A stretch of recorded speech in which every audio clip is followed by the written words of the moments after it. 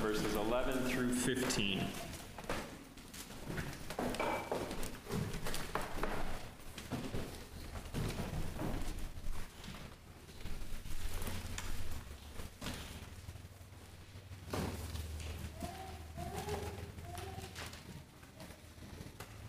Lend your attention, this is God's word. The house of the wicked will be destroyed, but the tent of the upright will flourish. There is a way that seems right to a man, but its end is the way to death. Even in laughter, the heart may ache, and the end of joy may be grief. The backslider in heart will be filled with the fruit of his ways, and a good man will be filled with the fruit of his ways. The simple believes everything, but the prudent gives thought to his step. Thus far, the reading of God's word. Join me in prayer and his blessing on us.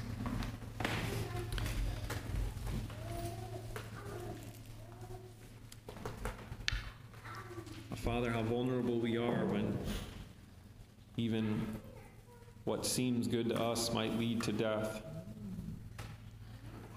So well your word instructs us to lean not on our own understanding.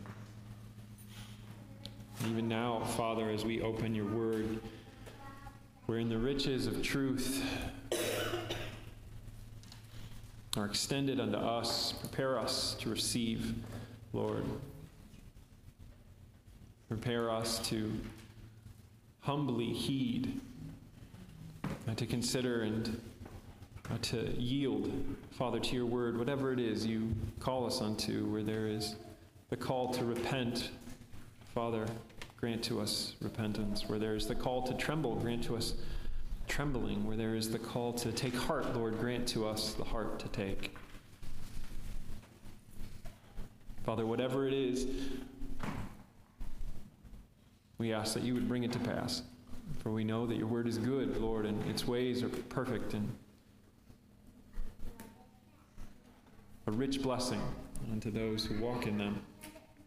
We thank you for our King who instructs us, for it is from his hand that we receive this instruction. The greater Solomon has come, and he is ours, the one in whom the treasures of riches, of wisdom and knowledge have been opened to us. So we ask, O Lord, that you would place us at his feet and teach us to value him aright, his word aright. For we ask in his name, amen.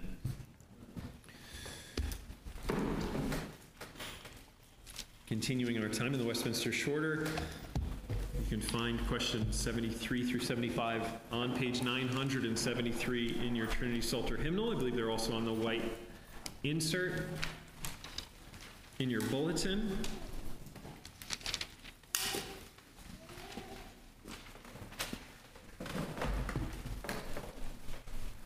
We continue our time in the 8th commandment. But first, this is God's word. You shall not steal. Thus ends God's word. And then we'll take up question 74 and 75 together. What is required in the 8th commandment? The 8th commandment requireth the lawful procuring and furthering the wealth and outward estate of ourselves and others. What is forbidden in the 8th commandment? The 8th commandment forbiddeth whatsoever doth or may unjustly hinder our own or our neighbor's wealth or outward estate.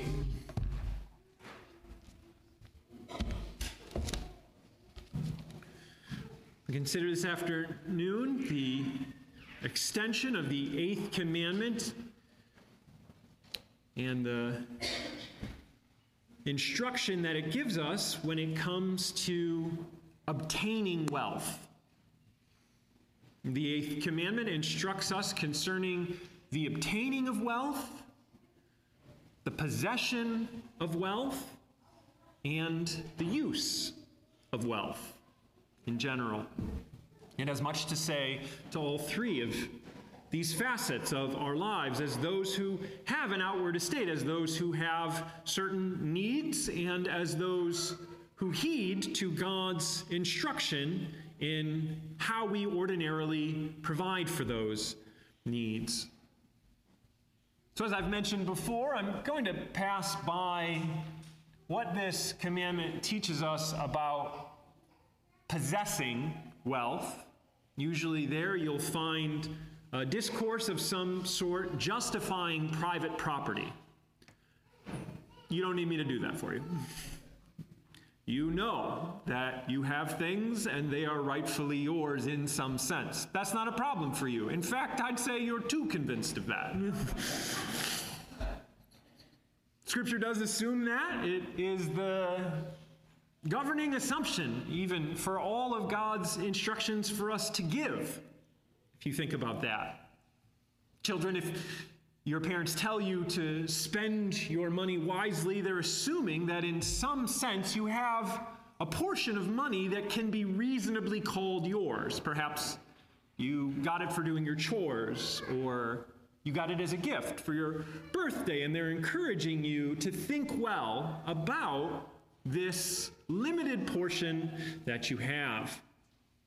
It's true for Scripture's exhortations to us to steward over our portions well, to give generously, or to think carefully. The underlying assumption is that God has given you a legitimate portion that can reasonably be called yours and for which you will be responsible at the end of the day. At the end of the day, we all have to turn over the books, as it were, to the one who owns all things and to whom we're ultimately accountable. You don't need me to vindicate the concept of private property for you. You need me to pry your hands off of the property that you possess. That's what you need me to do.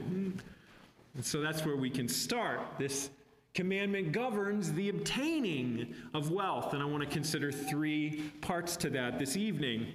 The first, this commandment calls us to moderation in our desire for wealth. Second, this commandment calls us to provident care and study in how to get wealth. And then third, this commandment calls us to diligence in an honest calling. So first, this calls us to moderation. You know I love virtue. Temperance, maybe fortitude.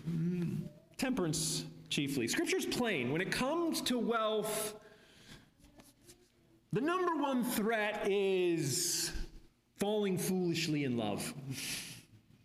Falling for the wrong thing, which is absurd in and of itself. We're in constant danger of setting our affections, our hearts, our minds inordinately upon the wealth, the goods, the things of this world. So when it comes to asking how does this commandment govern the approach to obtaining wealth, the first thing, or one of the first things we do well to ask is my desire for wealth proportionate, fitting, appropriate, or is it inordinate, disproportionate? There's nothing wrong with a healthy understanding of the need that we have and the good that can come from the possession of wealth, but Scripture is constantly warning, be careful, because those things have an allure that very easily wins the heart. The larger catechism states it this way: the eighth commandment requires moderation of our judgments, wills, and affections concerning worldly goods. It forbids inordinate prizing and affecting worldly goods. And what inevitably happens if there are disproportionate desires, then there is distrustful and distracting care and study in getting, keeping, and using worldly goods, which this commandment flatly forbids. Scripture is full of this teaching. I trust you can call to mind any number of places where we are warned about this very thing. The Lord teaches, do not lay up for yourselves treasures on earth, where moth and rust destroy and thieves break in and steal. John instructs us, do not love the things of this world. Do not love this world or the things of this world. Indeed, this world is passing away. Proverbs instructs us, do not toil to acquire wealth. Be discerning enough to desist. When your eyes light on it, it is gone, for suddenly it sprouts wings, flying like an eagle toward heaven. Proverbs 23, verses 4 and 5. Paul writes, we brought nothing into this world. We can take nothing out. Do not set your hope on the uncertainty of riches, but on God, who richly provides us with everything to enjoy. We are constantly in danger of becoming drunk on love for the things of this world, leading us to a distorted understanding of the things of this world and a disproportionate pursuit of the things of this world. So Scripture sobers us up. And you can hear some of the things that it's calling to mind, saying, hey, have you thought about this in your ridiculous love affair with the things of this world? Or how Scripture tells us that she's dangerous. First, wealth is slippery. Did you hear that? All of these teaching. Wealth is slippery. It's constantly changing hands. Children, do you like fishing? I don't care for fishing. One of the reasons I don't like fishing is those fish are so slimy and floppy. It's like you try to grab them and they're out of your hands in 2 seconds' time. That's what wealth is like. It's just constantly slipping out of hand. Scripture uses the image of a bird, very difficult to hold on to, even for a little while. Such is the nature of wealth. But beyond being slippery, second, wealth is impermanent. And this is a more profound layer to the reality of wealth. It's fading with this age. Paul says it. You can't take it with you, as it were. It's confined to this life. Its use is confined to this life. The pharaohs were buried with their wealth and their weapons. Undoubtedly, they awoke in the invisible places, profoundly naked and alarmed. Where's all my stuff?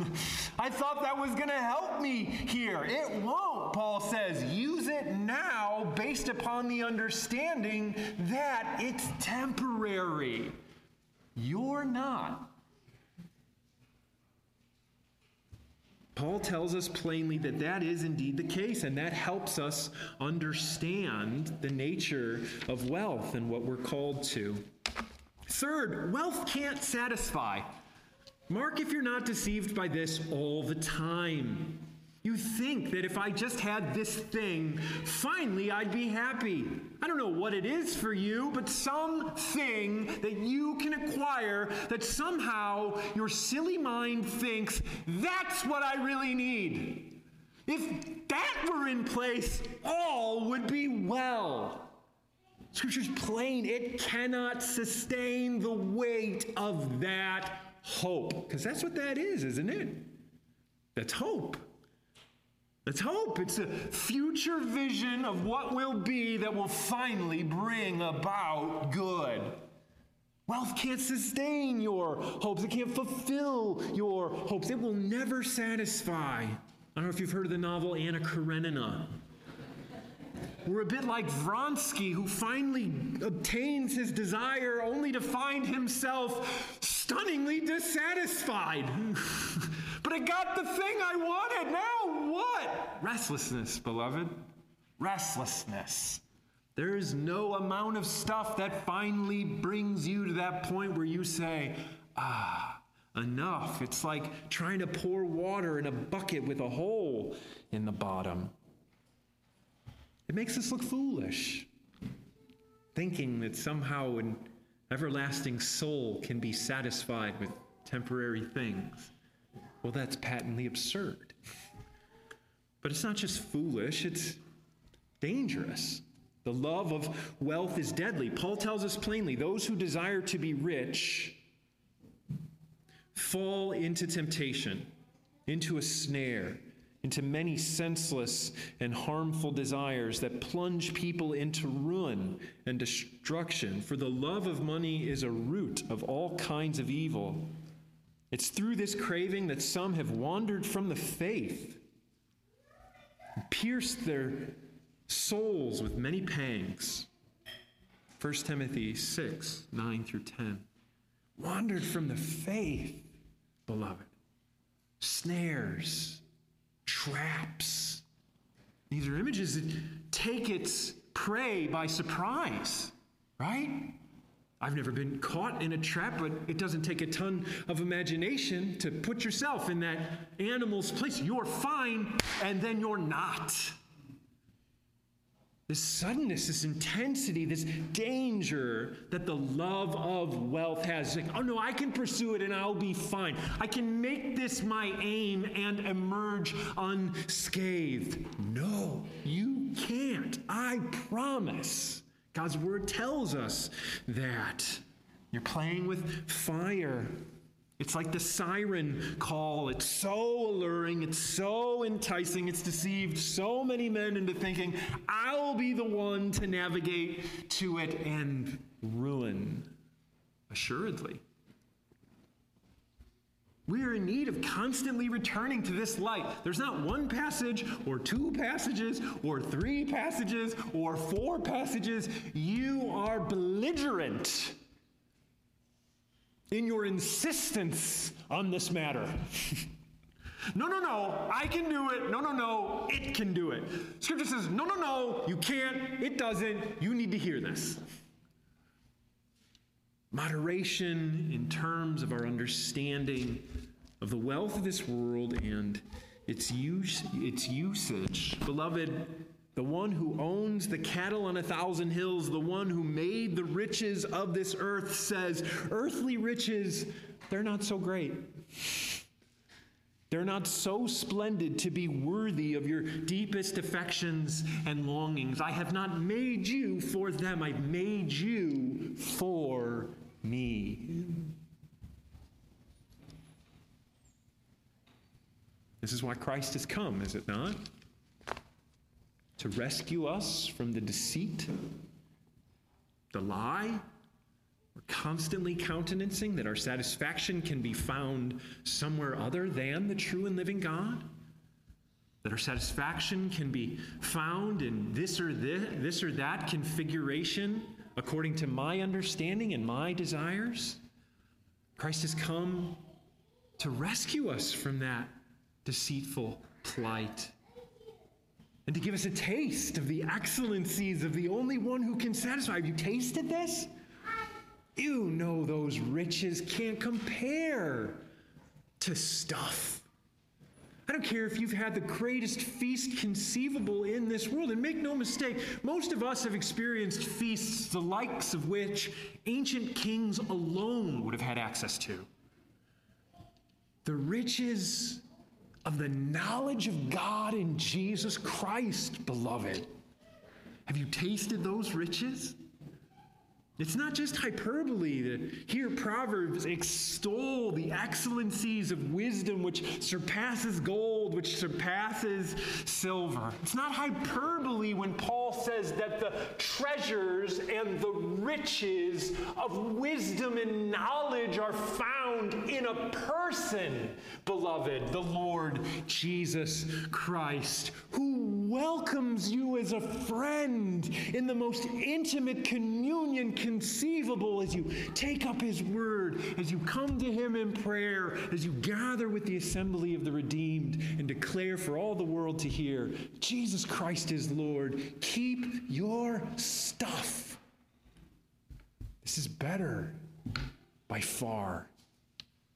To belong to the true and living God who incidentally owns all things, beloved, who gives all things, beloved, is far better than having anything, beloved. Can you hear that? That's what Paul tells us. There's no gain to be had in pursuing wealth, but there is gain to be had somewhere. And it's in looking like God. That's what he says. Godliness with contentment is great gain. He takes this up in this part of his epistle where he's discussing riches, which people normally think is gain, or in this instance, it seems that people are distorting the faith and perverting it into a way to gain in lesser ways. But he's plainly saying, he's like, look, the riches that are opened unto us are being like God, beloved.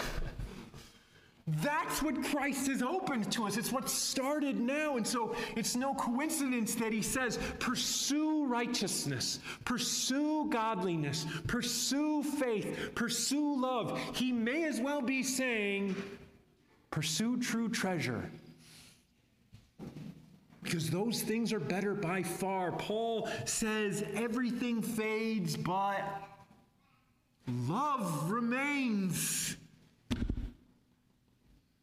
Paul says you can't take this other stuff with you, but love lasts forever. Like growth in the knowledge of God, God's love for us, growth in the response of love, God's love for us responded to in love, a true love extended towards others. In other words, godliness. He says that is gain, not just for this life, for age upon age upon age, mysteriously. It's a sober vision, but mark how often our hearts prefer the lesser treasures to the true treasure. The true treasure of Christ and the manifold spiritual blessings which come unto us in him. Beloved, those are better. I assure you, they're better. They're better. They're better. I speak on good authority, namely the Word of God. Beloved. But we're also called to a provident care and study how to get, keep, and use wealth. It would be tempting in the light of what I just said, rather emphatically, admitted, to conclude, well, then we must utterly despise wealth. We can never think about it ever, ever, ever, ever, ever. And to do so is the height of impiety. Unfortunately, Scripture does not afford us such a simple and easy solution. Rather, that would be easy. In a lot of ways, that would be easy, I think. So I was wrestling with this. Rather, it calls us into the much more difficult task of working and studying how to provide for ourselves and others while not trusting our efforts or making wealth the object of our hope. That's harder, isn't it? That's a much more delicate line to walk. That's a spiritual course, beloved. It's more difficult by far. He doesn't extend to us the luxury of not working or not studying how to make provision for the things that we need.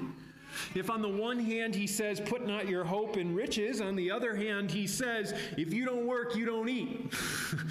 That's from God's word too. It sounds harsh, but it's right there. This is a general rule, certainly, as we've explored. There are certainly exceptions to that. We exist in this uneasy tension of needing certain things for life, but not reducing life to the pursuit of these basic things. I wrote that. I was like, yeah, that's delicate. You need certain things to live, and yet living is more than the obtaining of these things for life. That's just what Christ says when he says, beloved, the body is more than clothes and food. Life is more than these things. On the one level, we acknowledge, look, we have need of these things. And we go on to acknowledge, say, like the ordinary way that God provides these things is through our labors with the strength and the industry that he's given us. And yet all of that exists ensconced in this call to trust him, ultimately, and not the obtaining of these things. This seems to me delicate. Proverbs 27, one of the many places which touch on the need for care and study, provision. Proverbs 27, 23 through 27, know well the condition of your flocks and give attention to your herds. For riches do not last forever. And does a crown endure to all generations? When the grass is gone and the new growth appears and the vegetation of the mountains is gathered, the lambs will provide your clothing, and the goats the price of a field. There will be enough goat's milk for your food, for the food of your household, and the maintenance of your girls. That was so charming to me as a father of 3 girls, like the maintenance of your girls. I don't know why it says girls there. It's so lovely. But you can hear the same observation being made. On the one hand, Proverbs and indeed all of Scripture sobers us to the view of wealth. On the other hand, we're also summoned to exercise thought and care in the getting of the things that we need. And you hear the same observation being made here about the slippery nature of wealth, about the transient and impermanent nature of wealth. Riches do not last forever. Does a crown endure for all generations? But here, Solomon isn't concluding, therefore don't set your hope on them. Rather, he's concluding, therefore, you must be constantly laboring in this life. That's what he says. Or in other words, he says, to produce is better than to possess. That's what the thrust of this passage seems to be. So Scripture does weigh in on that age-old question, is it better to give a man a fish or to teach him how to fish? I would say, do you have a different metaphor? I hate fishing. Scripture weighs in and says it's better by far to teach a man to fish. That's what Solomon is saying here. He's saying the things you have stored up, they're not going to last forever, so you need to give attention to the future in terms of how what you do have can yield produce. Now you can note again that the vision of what is necessary is very humble here. It's always food and clothing. Do we have food and clothing? Paul says that explicitly. If we have food and clothing, that's enough. Is it though? I mean, it doesn't even say like a certain style of clothing or a certain level of food. It's if I have steak once a week, then it's enough. If I can shop at Lulu, then it's enough. No, look, if you have clothing and food, it's enough. So it's a very sober vision. We have all sorts of odd notions about what we are entitled to with reference to our standard of living. Scripture does not make those guarantees. You are not promised any standard of living in Scripture beyond this bare promise of the Father knows you have needs. He designed you to have those needs, and He's going to meet those needs. He doesn't begrudge you the meeting of those needs. I think there's a sobering word for us there. It's very easy. We tend to lambaste others for their growth and entitlement, but just imagine the Lord knocked you down one socioeconomic status and examine how entitled your heart feels. It's humbling, isn't it? We presume that we've earned and thus deserve by some sort of absolute right this extraordinary standard of living that we've been given. Beloved, our standard of living is the product of a long time of a lot of people sacrificing. So we know something of what it means to slip into entitlement. There's a humbling word for us there. So we have these needs. God says, I know you have these needs, and the way that you're going to get these needs, on the whole, by and large, as a rule, is by attention and care. Marking the opportunity that's in front of you, marking the abilities that I've given you, but looking to the future. Industry and action are necessary, and they're superior to the delusions and the dreams of thinking that what I have will last forever, that somehow this will never fade. If you read Proverbs 31, you'll be struck by the industriousness of the woman. Anybody else struck by that? The industriousness of that woman in Proverbs 31. She's a remarkable woman. Her care, her foresight, her tireless labor. You'll see again the variations on food and clothing which she is securing for her household. There's a vision of loveliness there that isn't at odds with the call of Christ, as it were, the gospel. There's nothing about the gospel that removes that reality. There's nothing about the gospel that says, don't worry, that's been suspended, or don't worry, that's been fulfilled. You need not give heed to that, but rather God calls us to it, and if he calls us to it, he's with us in it. If the eighth commandment summons us not to place our hopes on obtaining riches, it also summons us to give due consideration to how we might provide for ourselves and others.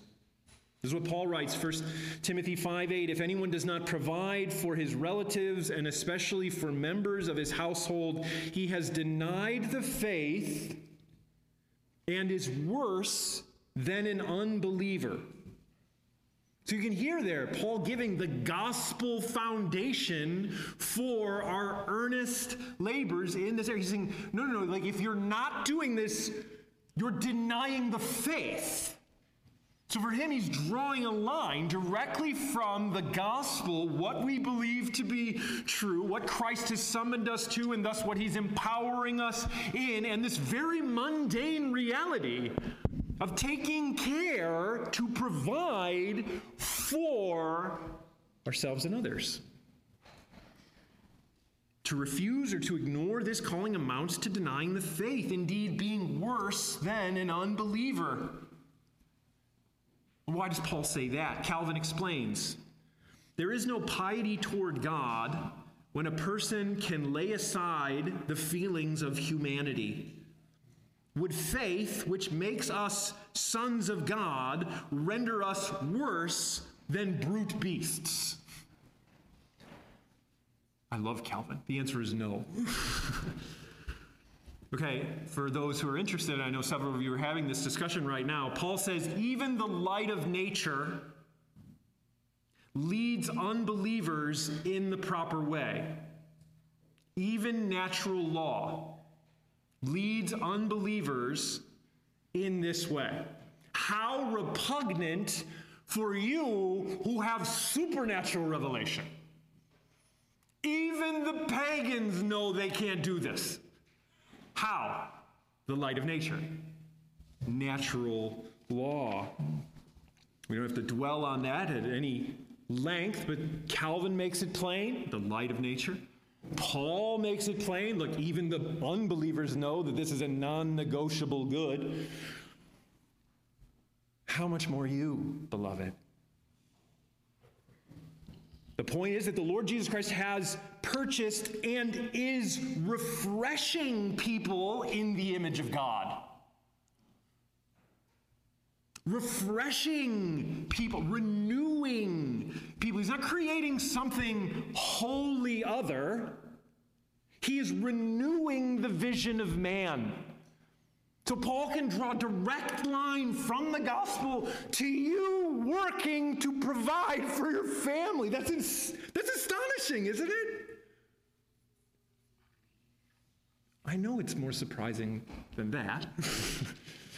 It's remarkable that the gospel reaches, in terms of its power, in terms of its provision, into such a mundane register. Mark, if that doesn't ennoble your labors to a certain degree. I guess if you were so inclined, you would say that there is such a thing as a Christian baker in this way. Namely, in the way that connects honest labor to the life lived in faith in the gospel. In that very restricted sense, I think Paul would say, yeah, you labor as a Christian. You labor with an understanding that this is the vision of man which Christ is renewing, and you're a part of that. And that's incredibly encouraging. And so it leads very simply to this last calling of an honest calling and diligence therein. We've already mentioned that there's lots of ways to gain in this life. And very many of them are closed to us. They're forbidden. All theft, all robbery, all fraud, all oppression, all exploitation, all extortion. We're forbidden all unlawful callings and all unjust means of gain. We're summoned to honest work and diligence therein.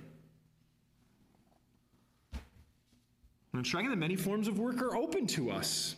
That's striking. Again, the goodness of the Lord on display and just the vast number of possibilities that are afforded to us by our unique circumstances and how you can make a living for yourself and others.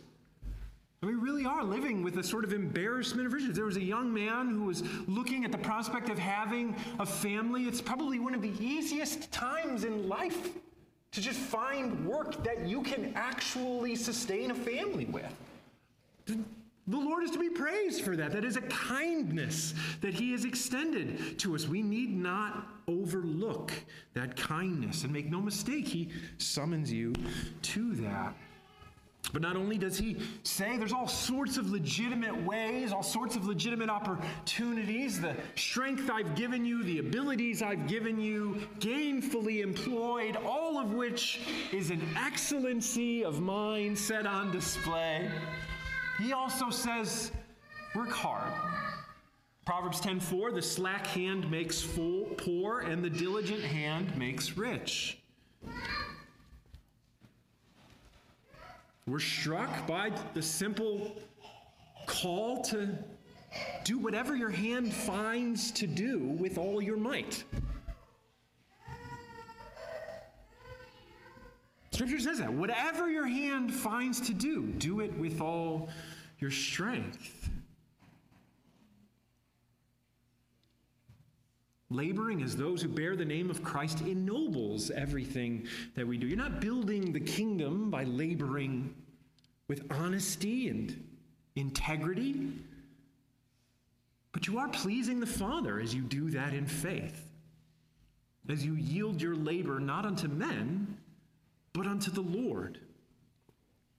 I don't know if it strikes you as much, but the gaze of the Father in pleasure upon the children is one of the most ennobling gazes that exists. Does this resonate with you? I think it's difficult to get your mind around because we're so frequently thinking of God as someone who's constantly angry with us. Do you think that way? Of course you do. Of course you do. And so the Scripture's ushering us into this new relationship with the Father as Father, where His gaze isn't one of anger, but one of delight. And it's a gaze that He Himself has established and verified by giving the beloved Son, such that He has assured you that His love is not built upon your heart because it precedes your heart, beloved. No? So if we exist in that, then we shed that notion of an angry God and enter into the notion of God as Father.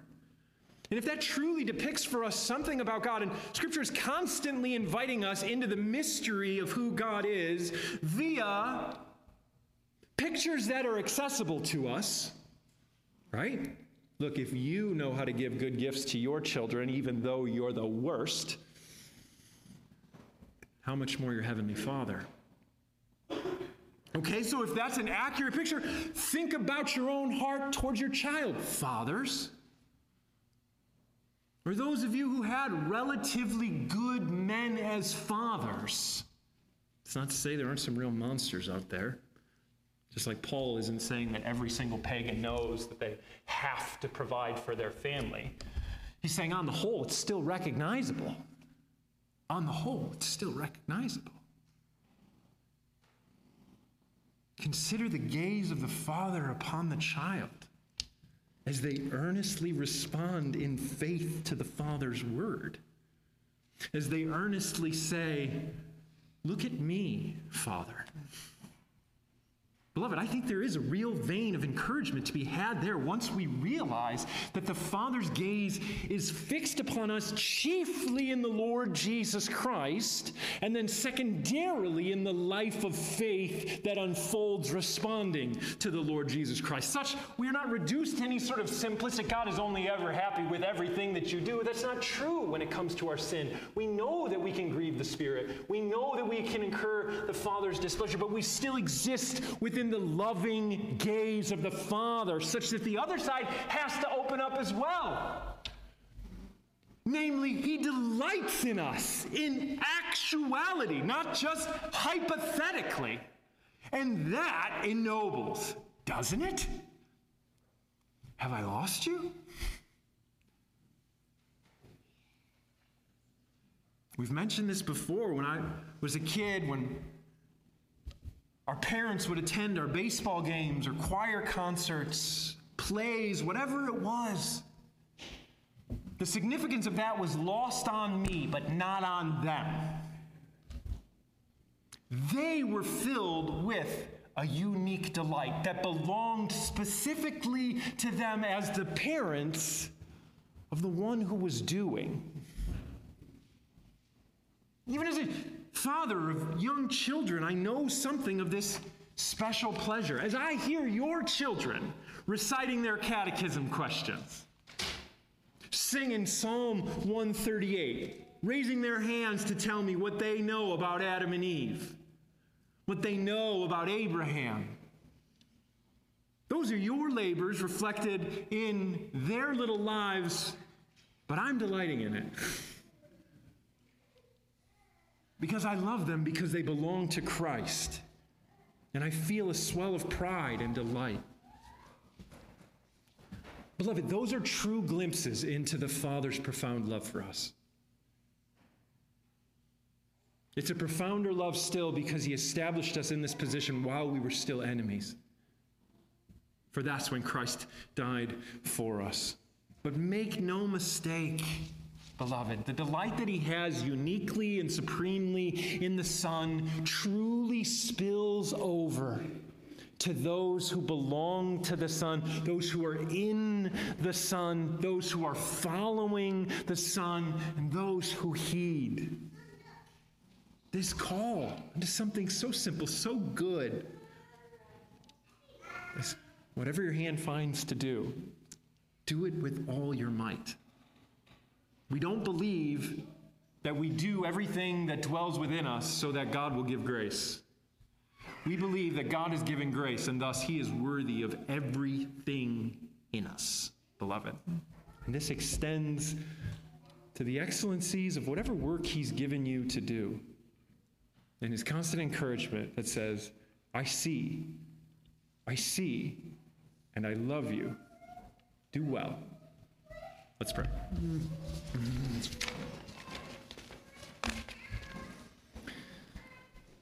Father, we're prone to get this wrong in so many ways. Even now we're vulnerable to it, Lord. We would see and understand the truth of your word and to walk in true faith following the Son, and would mark, Lord, your unique kindnesses to us and the provision you've given us and the excellencies of opportunity and ability and provision that you've made for us, Lord. Keep us from that grumbling discontent.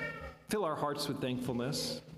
Help us, O Lord, to see that we follow Christ even in these mundane ways of putting our hand to the work you've given us to do with honesty and with strength.